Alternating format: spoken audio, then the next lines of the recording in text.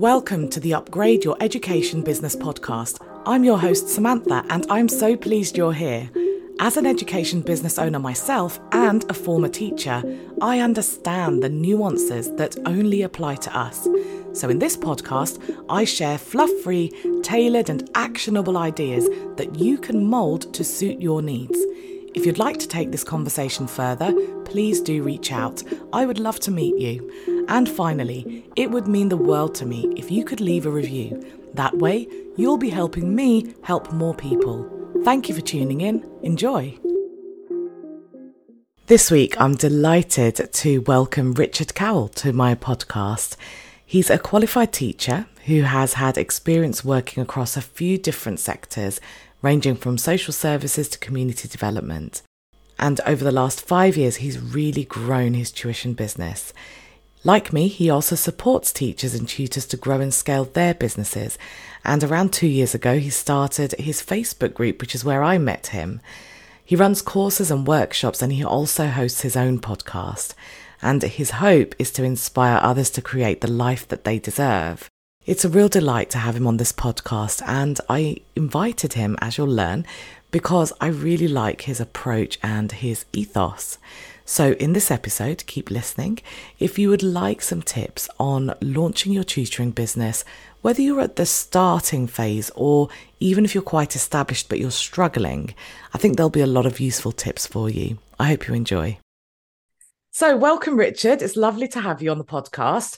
I know a lot of my listeners already know you, but for those who don't, I'll hand over to you for a little intro. Yeah, thanks for having me. It's really great. This is my first time appearing on somebody else's podcast, which is pretty cool. Yeah, Richard, I started the Grow Your Tutoring business group, I think it was about 2.5 years ago. But also run a tuition business as well. That's sort of just grown quite a lot over the last 5 or 6 years since I've been running it. Nice.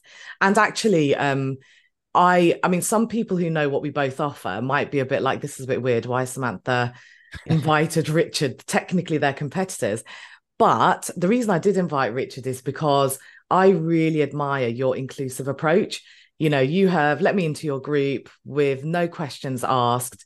And I think that takes, actually, I think it's just credit to your personality. And so I just thought I would love to have you on my podcast. You're laughing there. Is that because I gave you a compliment? Yeah, thanks for the compliment. I'm getting better at trying to accept that kind of stuff. I think that it's a weird world, isn't it? And like if you know what we both do, if you're listening and you kind of know what our approaches are like, you'll see that there will always be alignment between these things because we want the same things for people. We have the same passion and the same drive. And when you're in a world where like there's a Facebook group, and it is a bit weird, isn't it? Like being in somebody else's Facebook group. But from my perspective, and this is something which I've learned over the last couple of years, is that the more experts inside the group, the more valuable the group is. Right, that's it. So if someone asks a question and you answer it, not only do you get your name in there as well, because there's a promotion of yourself, but adds value into the whole space. And like at the heart of everything, what do we both want? We want tutors to grow their business, or we want teachers to be able to see that there's a route out of teaching. There's another way of living your life. And you're more than welcome. Thank you. Yeah. No, thank you. And it's a real pleasure to have you on the podcast. But no, I do want to make a point of your approach because I think you're unusual. I think it takes a huge amount of unusual in a good way, not in a weird way. But I think that it takes a huge amount of security. Yeah. And, let's face it, a lot of people in our world are very, very competitive and they would never say yes to that. I'm really looking forward to this podcast episode. Me too. So the topic really is launching your tutoring business, just because that's the commonality we both have. But a lot of these principles will apply kind of regardless of your business, even if you're an education business outside of tutoring. Yeah. And what we've decided to do is we're going to talk around the actual start, because that's where people struggle. So they're like, where do I start? Whether it's logistically, marketing. And then in Richard's wonderful Facebook group, we invited a few members to ask some questions. So we're going to just pick a couple of questions and answer those. So, Richard, in my experience, people who are launching their tuition business, they do struggle with two areas: logistics, what do I need in my T's and C's and whatever else, and also with marketing and visibility, because there are so many options, so much advice flying their way. So I'd love to know that, in your opinion, What do you think people should prioritize? And what we'll do is we'll divide it into two. So let's start with logistics and then we can talk about marketing. Okay. So logistics, if we're talking terms and conditions and that kind of thing that sits behind the business, I mean, I'll be really honest, like when I started, I didn't have anything. Did you when you started your tuition business? No, I didn't. I right. didn't even, well, I had some basic terms and conditions purely because, so my very first business was when I was 22. I'm 41 now. And it technically Great it's still age. running.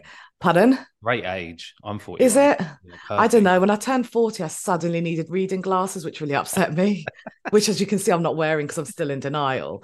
Um, Yeah, sure. Sorry. we digress. But with my first business, so it was a hair and makeup business. It's a long story, but I'm a qualified hairdresser, makeup artist. I did it after graduating. And I remember going to my first wedding, and it was in one of those Heathrow Airport hotels. I didn't charge very much because, it was my first client and all the rest of it. And then I ended up spending everything I earned and more on my parking. I was like, oh, okay. Okay. So what do I do? I was 22, Facebook had just been invented. And yeah, there was no guidance out there. And that's where terms and conditions started coming into my head. So because this wasn't my first business, I had basic terms and conditions. But quite honestly, I hadn't, and this is so naive, I hadn't really thought about what do I do if someone cancels at the last Yeah. minute? Because I just thought, well, what can I do if they cancel at the last Yeah. minute? And it was only when I started wearing my business hat on, which is you and I just had a chat about that, didn't we? When I put my business hat on, that's when I realized actually, no, this is my livelihood now. This isn't pocket money that I'm just doing on the side of a full-time job. I think as well, like you having that experience earlier on probably helped you out, even with the basic stuff with your T's and C's, terms and conditions, or terms of service, whatever you want to call them. I think that you need to have an idea of like what you're saying there about costs. Like, so logistically, what is it going to mean for you to run your business? So we could go down the route of business models, which I think is a little bit more advanced. Let's just say you're a teacher and you are just starting out with a friend's child, or maybe it's a teacher's friend. You're just doing it as a bit of side hustle. You probably don't need anything there. You should, but the likelihood is you're just going to go to their house, or they're going to come to your classroom after school, and you're going to do 45 minutes to an hour, and they're going to give you cash, right? That's at the basics. When we start flipping it around into, let's put a business hat on, we're going to make this our livelihood, our full-time income. That's when we start looking at running a few numbers around in our head, like, so we know exactly where we're starting with, what's our targets. And I want to put something in here. Like, we often go, we're going to replace our teacher income, and I use this in my own kind of messaging. Actually, we want to replace our teacher salary. Actually, we might not have to. That's what I say as well. Yeah. Because there's an element of freedom of when you're self-employed, an element of freedom with the money. Like, you can invest money back into your business rather than having to pay the tax at the end of the month or at the end of the year. So when you can, it's almost, lots of people consider business like playing a game. So I might say that a little bit, but it's like you play the game, you play your business game. And so when you come to the point where your business, because you can get cash risk quite quickly in tutoring, like your bank account will grow, but obviously you're not paying tax yet, because and sometimes people don't pay tax for almost 2 years because of when they start their business. So save for that. But you can start reinvesting some of that cash in other things. So rather than paying £2,500 at the end of the year for your tax, you can invest that money back into your business. And that's the kind of freedom that it can give you. So logistically, look at your numbers properly. Like, it's not just a case of, well, I'm on upper pay scale 3, so I need to get to £3,000 a month, otherwise I can't do it. It's not likely to be like that. It's something, there's a different number that you're searching for. You do want to get to 3K a month, and you do want to surpass what you was earning before, and that will happen. But run the numbers properly so you know where you're at, because that will help out with your logistics, because it will help out with how you build your timetable. It will also help with a little bit of your pricing, as you can do a pricing strategy, because you won't be spending all your profit on parking. Like, you factor everything in. But in terms of T's and C's, that just start as basic as possible. I mean, you just said it, Samantha, right? So what do you do if someone cancels? Think about what's going to be your policy, or what are you going to expect? What are they going to expect from you if you cancel? And at the beginning, it's unlikely that you're going to have anything in place to replace that with anything else. But once you're developed, you might end up being able to say, well, I've got these pre-recorded sessions you can have instead. We're not doing cancellations. Or you set it up as if you're a dance school and you just pay your termly fees. And if they don't turn up, it's okay for the dance school. It should be okay for you as well. So there's like mindset things in there as well. By the way, I didn't do any of this stuff for ages. Neither did I. I'm sitting here at the, going into my 6th year going, actually, this is okay now. But my first year was nothing like that. Working with 4 children on a Sunday, there was times when people didn't show. I was turning up because I was in my car, but they weren't home. And I'd driven 40 minutes. Gosh. And I'm going home thinking, well, I've got another hour and a half until the next one. Driving there, waiting, complete waste of time sometimes.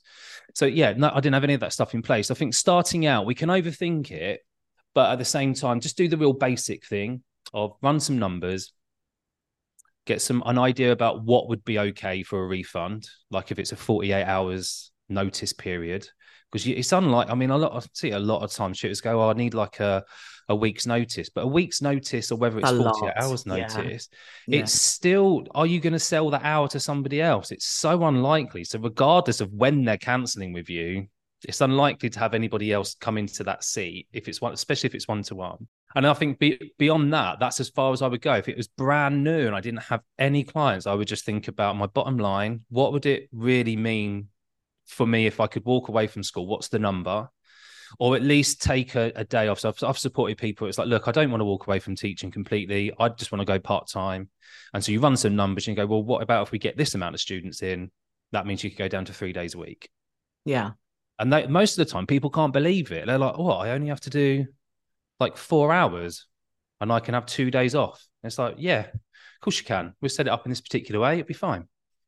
And so logistically, there might be other things to think about, but that's where I would start. I would start really as basic as I could to make sure, because the main thing is, can we get money? How are we going to take money? I agree. I think something you said key is not to overthink it because, well, there's a context here, isn't there? Because it does depend on your situation as to how much you might need to earn or what position you're in, or can you afford a cancellation, or are your bills going to be reliant? Everyone has different approaches. Some people have different risk profiles. But I think a key thing you said was don't overthink it, because I do meet people who are still at the stage where they are not earning money, but they have spent ages on creating a website, a logo. They are setting up their invoicing and all, and they're all this automation. Now, all of that is fantastic. You're future-proofing your business, and that's great. But I think your priority should be start to get your name out there and start making money. Because as you said, you can then reinvest. Then you can afford some automation. Then instead of spending your time, you can spend your money on getting a website made. A website and having a logo is not going to get you clients. Not on its own. So I'm in agreement with you. I think keep it lean and just start off with what is my fastest way to actually get this started, because a business doesn't exist without clients. So you may have a website and all the rest of it, you still don't really have a business because no one's paying you yet. You haven't proven it yet. Like you often say, like, prove the concept. And we don't need to prove the concept of tuition. You're just proving the concept that your service is needed, and that's it. And once you've proven it with if you found 2 people, you're going to find 4. And if you find 4, you can easily get to 8.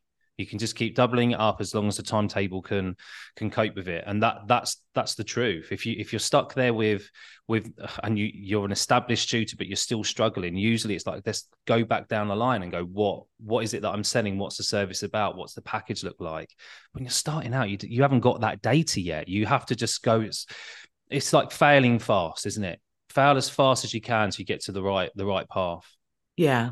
And I think, some people, they do feel a bit uneasy, like they don't want to build the plane while it's flying. And so they want things like their T's and C's and everything in place before they say yes to your first student. And I get that. So what you can do in that situation, I think, is that's fine. Do what you feel safe with, but start still securing students and give yourself a deadline.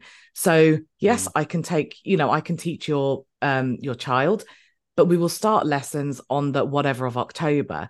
And that gives you a couple of weeks to just get your T's and C's sorted, to get your payment processor sorted. I do think what's quite important is that I think when you and I started our tuition businesses, 5-6 years ago, I think we're on the same kind of timeline. the landscape was very different. I think Mm, post COVID, things have changed, especially because so many people are online. And I think one thing to consider that we perhaps didn't have to is that people are very seasoned consumers. And so they do get an impression from that first experience with us. So if someone's a new business, something I would recommend is have a really clean onboarding process. mm, So it can be as simple as you send them a Stripe link or your bank details, and they know your Zoom link or the address they need to come to, or whatever it is, however you teach. I personally do it through a welcome pack so that it's all in one place. I think just think about that clean onboarding process so that from day one, people feel really confident to work with you. I remember booking someone, it was for my business, and she was going back and forth and back and forth instead of using something like Calendly. Again, that's fine. A lot of people don't like Calendly and apps like that, but it was a bit annoying because, I was just like, okay, there's a simple solution to this to make it faster. But then she sent me a link to pay. So I paid, and then I heard nothing. I didn't mm, get a receipt. I didn't get any kind of confirmation that she'd received my payment. And I suddenly felt really insecure. And mm, then I was questioning, have I done the right thing? Is this person going to be any good? And I walked into our meeting with that mindset. So I do think that first impression is quite important. And you can achieve that without spending very much money or any money, but just having mm. a couple of things in place. Mm. I think that's like just clarity, isn't it? But that's security and clarity. Like this is, I'm going to do this. That thing's going to land. People know exactly where they are. We're on to the next page already. Like it's almost like maybe like desensitized to stuff like that because that happens. Although, like a bit of a story with this, like I moved to a website I used Active Campaign for Mhm. email lists, and I'm good at that now, like because I've been doing it for a number of years. All the triggers work, so when someone bought something, it would trigger and automate. We're moving to a WordPress website this year. Couldn't get the triggers to work, Yeah. and it was really and I sold some things. And exactly what you're saying happened, and what the fallout of it, the other side, was having to go back in and do things manually, so Mhm. taking up a lot of time because I still needed to get this thing out there, and but it caused a lot of insecurity because I was getting messages saying I didn't get a receipt. Yeah. I didn't get a confirmation. Yeah. Haven't had your confirmation email. And I'm like, hold on, let me go and check. And even though I thought the Yeah. trigger had sorted, it hadn't. And so, yeah, I totally agree. Like where we can possibly, we make people feel as secure as they possibly can Yeah. be when they're hiring someone for their child or their young adult who needs support because they're Yeah. already feeling a bit insecure anyway. That's why they're finding you as a tutor. Yeah, absolutely. And, Mm. from a sales and a business point of view, there are different touch points.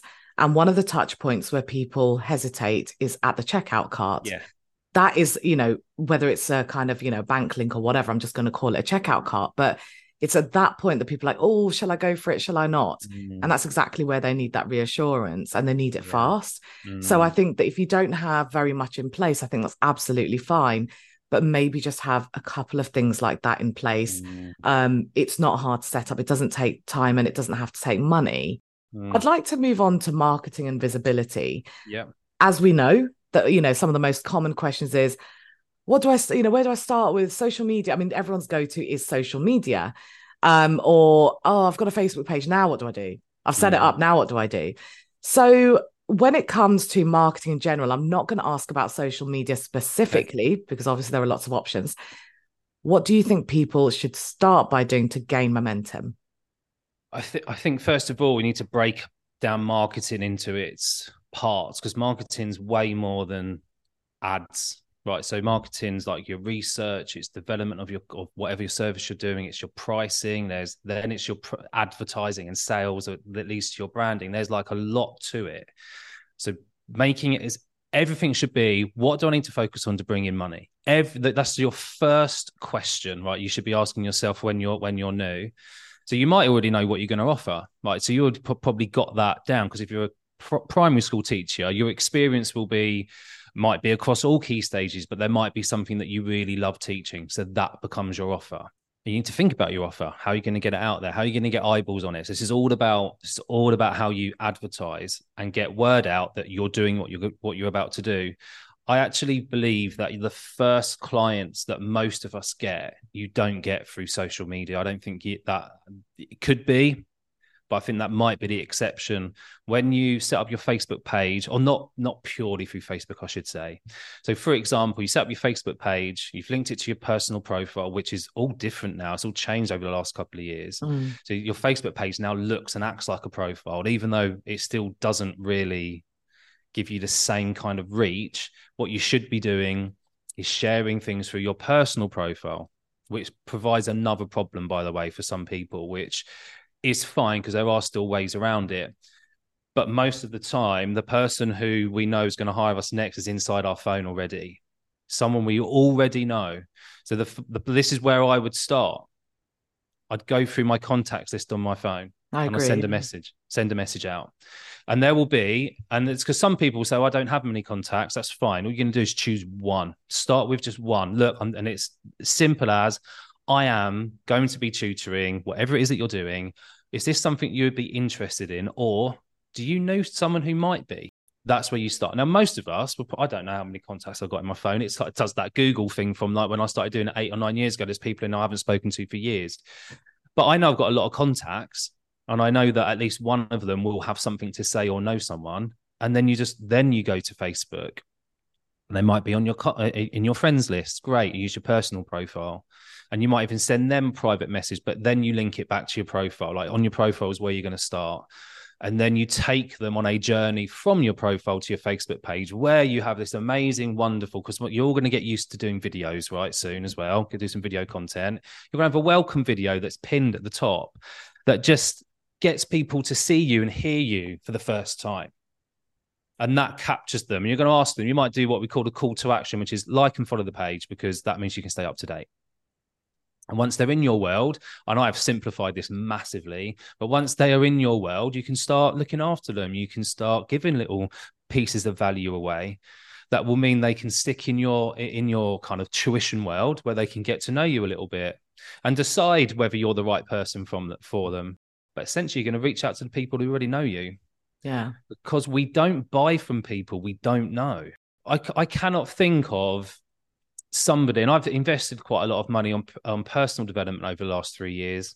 I've got to know all of them before I parted with cash. It's not been like, oh yeah, here's a Facebook page, right, here's my money. It's been right, here's a place to make a connection, usually some sort of social media, whether that is TikTok, Instagram, Facebook, wherever they're the main three that I would probably engage with. And then usually some sort of an event like a challenge or a webinar or a Q&A where I go, actually, this is someone I could work with. Actually, that value they're providing for that is amazing. Yes, please sign me up. And we go through these routines when we buy. Well, that's an important thing there, because you said about how we don't buy from people we don't know. And I think some people interpret that as, oh, right, so I need to speak to everyone. Yeah. When we talk about, this whole kind of know, like, and trust factor, you can do it without speaking to people. It's about what you're putting out there. And also, you don't have to talk about, your personal life and whatever. It's just showing who you are in the context of how someone's going to work with you. We're expecting parents to trust us with their children. That's a pretty big deal. They do need to know us. They don't need to know whether you've got a dog or a cat or how many children you've got or whatever. But they do need to know enough about you to know that you are going to be a good fit for their child, because, it takes a huge amount of trust. One of the things you mentioned, which I quite liked, is one of the parts of marketing is pricing.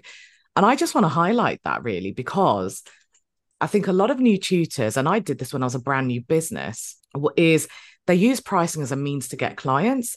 So the logical, instinctive thought process is, well, I'm new, so surely I should go in cheap because I'm not as experienced. And, people then see the cheap.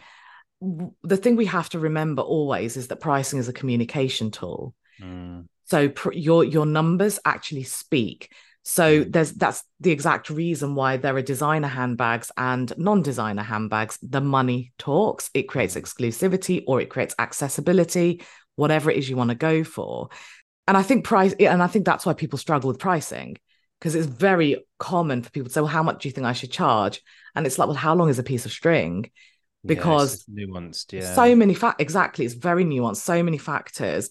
And I like what you said about the leads. And I want to touch on that. I want to emphasize what you said, that Social media is fantastic, in my opinion. My business, both of my businesses have been built on social media. But there are so many other ways to get those leads. And a lead is just someone who is potentially coming into your business, and your phone is a great place. But you might be part of groups. You might be part of, you might take, if you're a parent, you might take your child to a parent group or whatever, a parent child group. The key thing here, though, is ask for the sale. So a lot of people are like, oh, yeah, I just want to shyly mention I've got this tuition business or whatever business you've got. I won't remind them again because I've already told them. Remind them. People are busy, and ask for the actual sale. So please do pass my details around if you know anyone who's interested. Please do recommend me, and keep reminding them instead of expecting them to just because you told them you have a tuition business. Yeah, I think the follow up and the follow up and the follow up, right? That's so key. And this was new to me, right? So this was something which what you just described there, the whole like being shy about it. For the first 2 years, that was it. Like, unless someone really approached me, I wasn't really putting myself out there. Yeah. Unless someone had gone through word of mouth, I was doing a little bit on Facebook, but not a lot. So, and I'll be like, right, great. When we're going to book you in, let's look at the timetable. That was the conversation. That was the onboarding process, by the way. That was it. And now it's a lot more, I suppose detailed probably is the wrong word, but there's more to it now. I understand that this lead, the whole idea of lead is lead time. Like they're in your world, but you have to have them for a little while in there before it would realistically come to a sales conversation. I feel like we earn the right to have a sales conversation through the stuff that we put out. And you mentioned touch points earlier. Like, so we have to create, usually there's so many touch points someone needs to kind of have before they would even start to consider. But I feel like the tuition world it sets apart from perhaps other services, because there will be times when, like, the average is something like 16 to 30 touch points in a business before you get a sale, usually. So now you can go, right, now you know it's that. How many touch points are you creating on a weekly basis? How many touch points are you creating over a month? However, tutoring can be different, because there might be a parent who's just walked out of a parents' evening in January. Their child's about to do their GCSEs in 5 months' time. The pain point and the tension is at a point where they are like, right, who do we know? And that they only need one touch point, and that's a conversation with you. They still want to know a little bit about you, but it's going to be, right, where's your child at now? Right, yeah, I can support you. It can be very fast, super fast. So it can be different, I think, in tuition world. However, we still need to think about these touch points, because there will be, and we want to try and get these children before that tension kicks in, because it makes our lives easier. We don't want to be rushing through content, making sure we've covered the whole course. We want these people in year 10 to make it really easy. Genuinely believe we change children's lives, we change families' lives with the services that we offer, which kind of comes down to the pricing part for me. Because I see this with other agencies as well, where they charge sort of £50 and the tutor gets sort of 20. Like, the value there, like, it doesn't represent. And then as tutors, we go, or new tutors, like you say in particular, we're like, oh, do you know what, let's lowball. It's almost like a race to zero with the pricing, who can get there the fastest. But actually, no, the value you're providing is so big, and it's actually behavior change, it's life change, because they're going to come to you and you're going to change the pathway of their life. If you deliver what you say you can deliver, whether it's a young child who is struggling to read, if you can get in front of that and fix that for them between the ages of 4 and 7, so they can access a Key Stage 2 curriculum at the right level, at the right pace, that's life-changing, literally life-changing. I'm going back a fair while, probably 20 years. It's crazy when I say this, 20 years ago. I worked for Sure Start, and I delivered a project in a local prison, like basically recording dads talking to their children, reading them stories. And so before we went in, we had meetings with the prison staff and kind of some of the prison liaison people and a few of the inmates. And we kind of put together like a wish list of stuff. We went out and bought it all, went in. We had this trunk of musical instruments, the amazing books. None of them could read. None of them could read. And it was that point I was like, oh, all right. Some of them could write, and okay, but they all had stories to tell, and they were really good at storytelling, most of them, because they always have to think on their feet. They're kind of hyper alert like that. But then a couple of them I got to know quite well. was like, what's afterwards? It was a what we call a short-term prison where they go off into they're there for the last bit of their kind of their stint. Sentence, yeah. Yeah, and oh, we don't know. I was like, I don't know, Rich. I don't know what I'm going to do. Genuinely, like saying, well, is it a job? And he's like, well, it's obviously hard to get a job, and it goes down that route. He said, but I can't even write an application form. So when we say, and I look at these children, I'm very much about that. The nurturing approach to, I'm a nurture group teacher by trade as well. I love the nurture approach, but SEN, those ones, and from those families where they need that support, if you capture them early, you literally can change a life. Their pathway changes. So when we start looking at the value, I always remind myself back of those conversations I had with those people in prison, and like, actually what we could be doing here is we're just changing and diverting their life away from one way into another. And if you can find the right clients, and whether their clients are ideal clients, that's the power that you hold. And we can go further away from that, because that's called what I would call low level. But high level is somebody who should be going to Oxford or Cambridge, but they're teetering around their GCSEs at sevens, which is still really high, but they need to get nines to get to the course they want. And then in their A levels, they need to get their A stars to get into Cambridge. If you're part of that journey as well, that's also life changing. Do you see? Yeah. Like this is Yeah, why we we have a love huge education, right? impact. Yeah, we do. Massive. And I think, what you're saying essentially is that ideally we are starting that intervention a bit earlier, that support Oh, a bit yeah. earlier. And a Yeah. huge part of that is educating your audience, Yeah. because people are reactive. I mean, you and I, we get people coming to us when they're in a panic, whereas maybe if they'd come to us earlier, they wouldn't have been in that situation in the first place. It's human nature to react.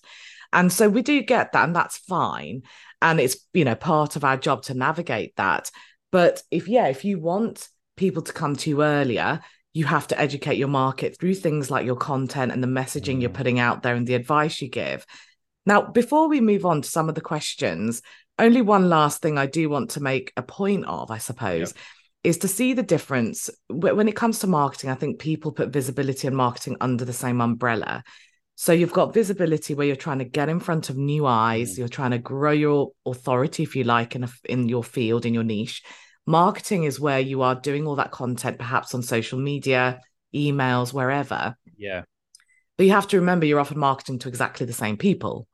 So, and that content can disappear depending on. So I think combining both of those strategies, and I've got past podcast episodes about that if you want to have a little scan on that. And the last thing is, you mentioned about Facebook, about using your personal profile. I would caveat that a little bit, because I think I can relate to a lot of people who feel really private about that. I think it's this kind of teacher hangover where you're not allowed to connect with anyone and you lock down your profile. There are ways around that. There are ways around that. You don't have to go heavy on your personal profile, but it's the concept of visibility that you mentioned. Somehow get people back to your page if that's the platform you're operating on. Okay, so let's get to a couple of questions. Now, we only picked a couple because we are running a bit low on time. We're going to touch on Veronica Sky's question or comment, where she made a point saying that there is a lot of talk, if you like, on you have to have been a teacher to be a great tutor. So when there are graduates becoming tutors or students or non-teachers, non-qualified teachers, there's a little bit of a hierarchy, a snobbery. I don't know what we want to call it. What's your opinion on that? Well, I know Veronica really well, so I'm going to be slightly biased towards Veronica because I know she's absolutely amazing in what she does. I think that sometimes it's we hold a mirror up to ourselves with this, and so it can sometimes be a question we ask ourselves rather than what we also see out there in terms of in our groups that we're in. Some of the best teachers I've known over the course of my life aren't qualified teachers. So for me, the stigma doesn't exist, but I see it out there, if you see what I mean. Yeah, I do. I think once you get going and you prove that you can deliver what you deliver, you're fine. I mean, she's a qualified teacher, but there's somebody else I know, the Gemma Sobey Smith. She left after her PGCE. So she qualified and then left and has created an amazing business from that. Is she the most experienced teacher? Now she is, but when you pick apart like the experiences that you bring from outside of being a teacher, they are just as valuable. So yeah, for me, that wouldn't be a deal breaker. But I can understand if you are an agency looking to grow, why you would go for teachers, because it's almost foolproof. Whereas you probably want more proof from someone who isn't a qualified teacher. Well, I think, I think perception really does matter, though. And that's something to consider. So I am a qualified teacher. I'm a qualified business trainer. I make a point of saying those things because it gives people that extra bit of trust. It's not because me being a qualified business trainer makes me better than every other unqualified business trainer, or me being a qualified teacher makes me better than every English tutor out there who's not qualified. So we all put our best foot forward. And so it's about putting your best foot forward. If you're a, I don't know, 16-year-old or 17-year-old student who's just done your GCSEs, you put your best foot forward and say I've just done it. I can totally relate to young people because I'm a young person myself. That's what you put forward. I wouldn't talk about that because I'm not young, or at least not as young as a 16-year-old. I need reading glasses, which I still haven't got over. So, you just put your best foot forward, whether it's your experience, whether it's your whatever. And, as with everything, yes, there are going to be people who are going to say things, and we operate in that environment. There's an audience for everybody. There absolutely is. There absolutely is. I'm going to move on to Miranda Mills comment. She says, and I think this is a really good point, and we've already talked about this really, about how when you're starting, there's a lot of pressure or a lot of confusion, should we say. Do I buy this course? Do I go for this trainer, this mentor? We've got everyone bam, bam, bam in our faces. Do I get an invoicing system, or do I just get bank transfer? There are so many questions. And she makes a really good point, which I sort of say a lot. I use this phrase, is that there is no one size fits all. You can take any route that you want. But what you and I were discussing just before we hit the record button was, but how do you decide on what route to take? Now, for anyone who is looking for a business coach, a mentor, a trainer, a course, I have a very unbiased podcast episode, maybe a few episodes back. I can't remember what number it is. And it just guides you through some of the things to consider to help you shortlist. But Richard, I would love to know your opinion on this. Yeah. So I'm when you're starting out and you're launching, I'm very much a case of you start as lean as you can. That's always my advice. Like, start as lean as you can. So if you're looking to invest in a course or a mentor or one-to-one sessions, and your business isn't making any money yet, I would say there's stuff out there to help you. Like, for example, your podcast, my podcast. There are thousands of business, the community, the group, but there's also thousands of videos out. I mean, I don't know if anybody's heard of YouTube before, but that's an amazing amount of resources on there for absolutely nothing. And look, sometimes there isn't a magic wand with business. So like you say, there's no one size fits all for anybody, but you could get yourself started with the main principles with very little invested. Now, if you felt like, because a lot of the time I feel that when like the course, or whether it's one-to-one, I feel a lot of the time like the content's almost secondary to the accountability that comes with the investment. And your actions. A lot of people will take, I do this, I listen to thousands of podcast episodes and YouTube videos and whatever. How much action do I actually take? Probably a fraction of what I hear. You're not invested in it yet. Right. So you don't have skin in the game. So because I say this right out loud, where I'm like, don't invest any money yet. You're not making any money. You're not making any money. Once you start getting some capital coming in, then go to the next level. However, I did not do that. Like, I scared myself into action. I did do a course which stretched my finances for a few months. And then I did the next one after, which stretched my finances for a whole year. But the growth after that point has been incredible. And also the network of people that you get to sort of mix with also makes a big difference. But it doesn't take long. And I think with tutoring, it doesn't take long to get what I would consider cash rich. It doesn't necessarily mean, you're turning over sort of 5K a month. What I mean is every month you can get this turnover coming in. Most of what we then do as a tutor is profit. It doesn't cost a lot, or shouldn't cost a lot, for you to run your tutoring business. It's not like you've got to create a product, get a prototype, find a factory to build all those. It's your knowledge, like it's your skill and expertise. Well, you don't nowadays even need a premises, you know, you might later, that's fine, but we are talking about that starting point. And, you know, I think context is extremely important because for some people, they need to start lean. But as we were discussing before this, people pay me and they're still at the idea stage. They're like, I have an idea, or I want to leave teaching and haven't left yet, or whatever they're at. And that's because they've saved some money, or their partner works and they can afford to invest. So, but it's a mindset thing. You know, when I left, I could have afforded, when I left teaching, that is, I could have afforded to invest, but because my history was, you got to learn yourself. Because at the time there was, you know, YouTube, business coach, this did not exist. You had executive coaches and they costed thousands. At a 22-year-old just graduated without a job, just started a business, could not afford that. So I had to work everything out by myself. And I inherited that mindset when I set up my tuition business. So it took me a while to invest. And then I did see that fast-tracked growth. I started with automation. Then I, you know, hired a coach. And now I always pay for something. Always. I'm always paying for multiple things, but always some kind of support. So I think it depends on your context, and you have to do your due diligence because there are loads of us around, you know, and Richard might be right for you. I might be right for you. Someone else might be right for you. You have to do your due diligence if you do invest. It's one of the things that I asked before, not so much the course, although that will come up, but particularly one-to-one support. I will ask, like, what support have you already had? Because if they go, well, I've had this one and this one and this one, I'm like, no, because what you're doing is you think the next solution is this thing and the next solution is that thing. And so sometimes we do this with material objects, which is sort of shiny object syndrome, but we can also do that of courses and coaches. Yeah. Recently I spoke to someone and we actually had agreed to do the one-to-one sessions.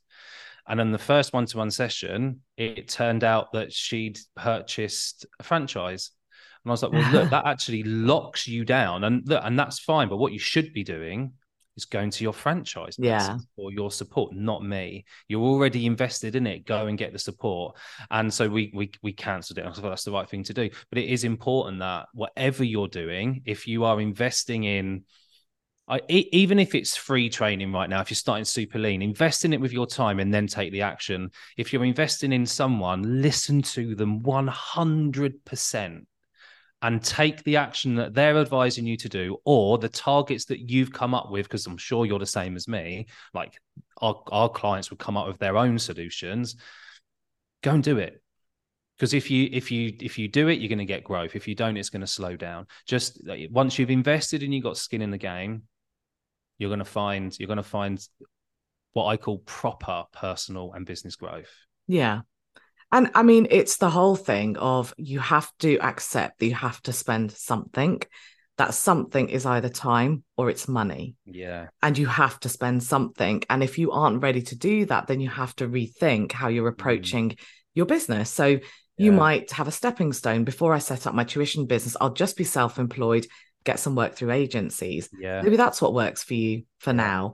You know, you don't have to go from 0 to kind of 100 immediately. There are stepping stones in between. Yeah. Thank you so much for your time, Richard. No, I really enjoyed speaking to you. Yeah, I'm here. It's been amazing. Thank you so much. It was good to chew the fat over stuff like this. And I hope that whoever listens gets like a ton of value from it. Yeah, I hope so too. And I think what's interesting is that, you know, you and I have had different but similar experiences.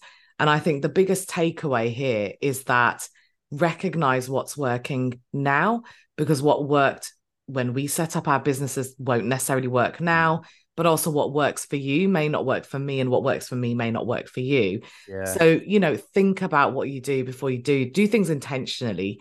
Don't just sign up to TikTok because someone told you to. Think about what you want out of TikTok. But thanks so much. You've shared so much. Really enjoyed our conversation. And I hope we can do this again. Definitely. Sign me up. Would you like to take this discussion further? Perhaps you have some questions or you'd like more ideas on tailoring your business. If so, book a free discovery call through the link in the show notes.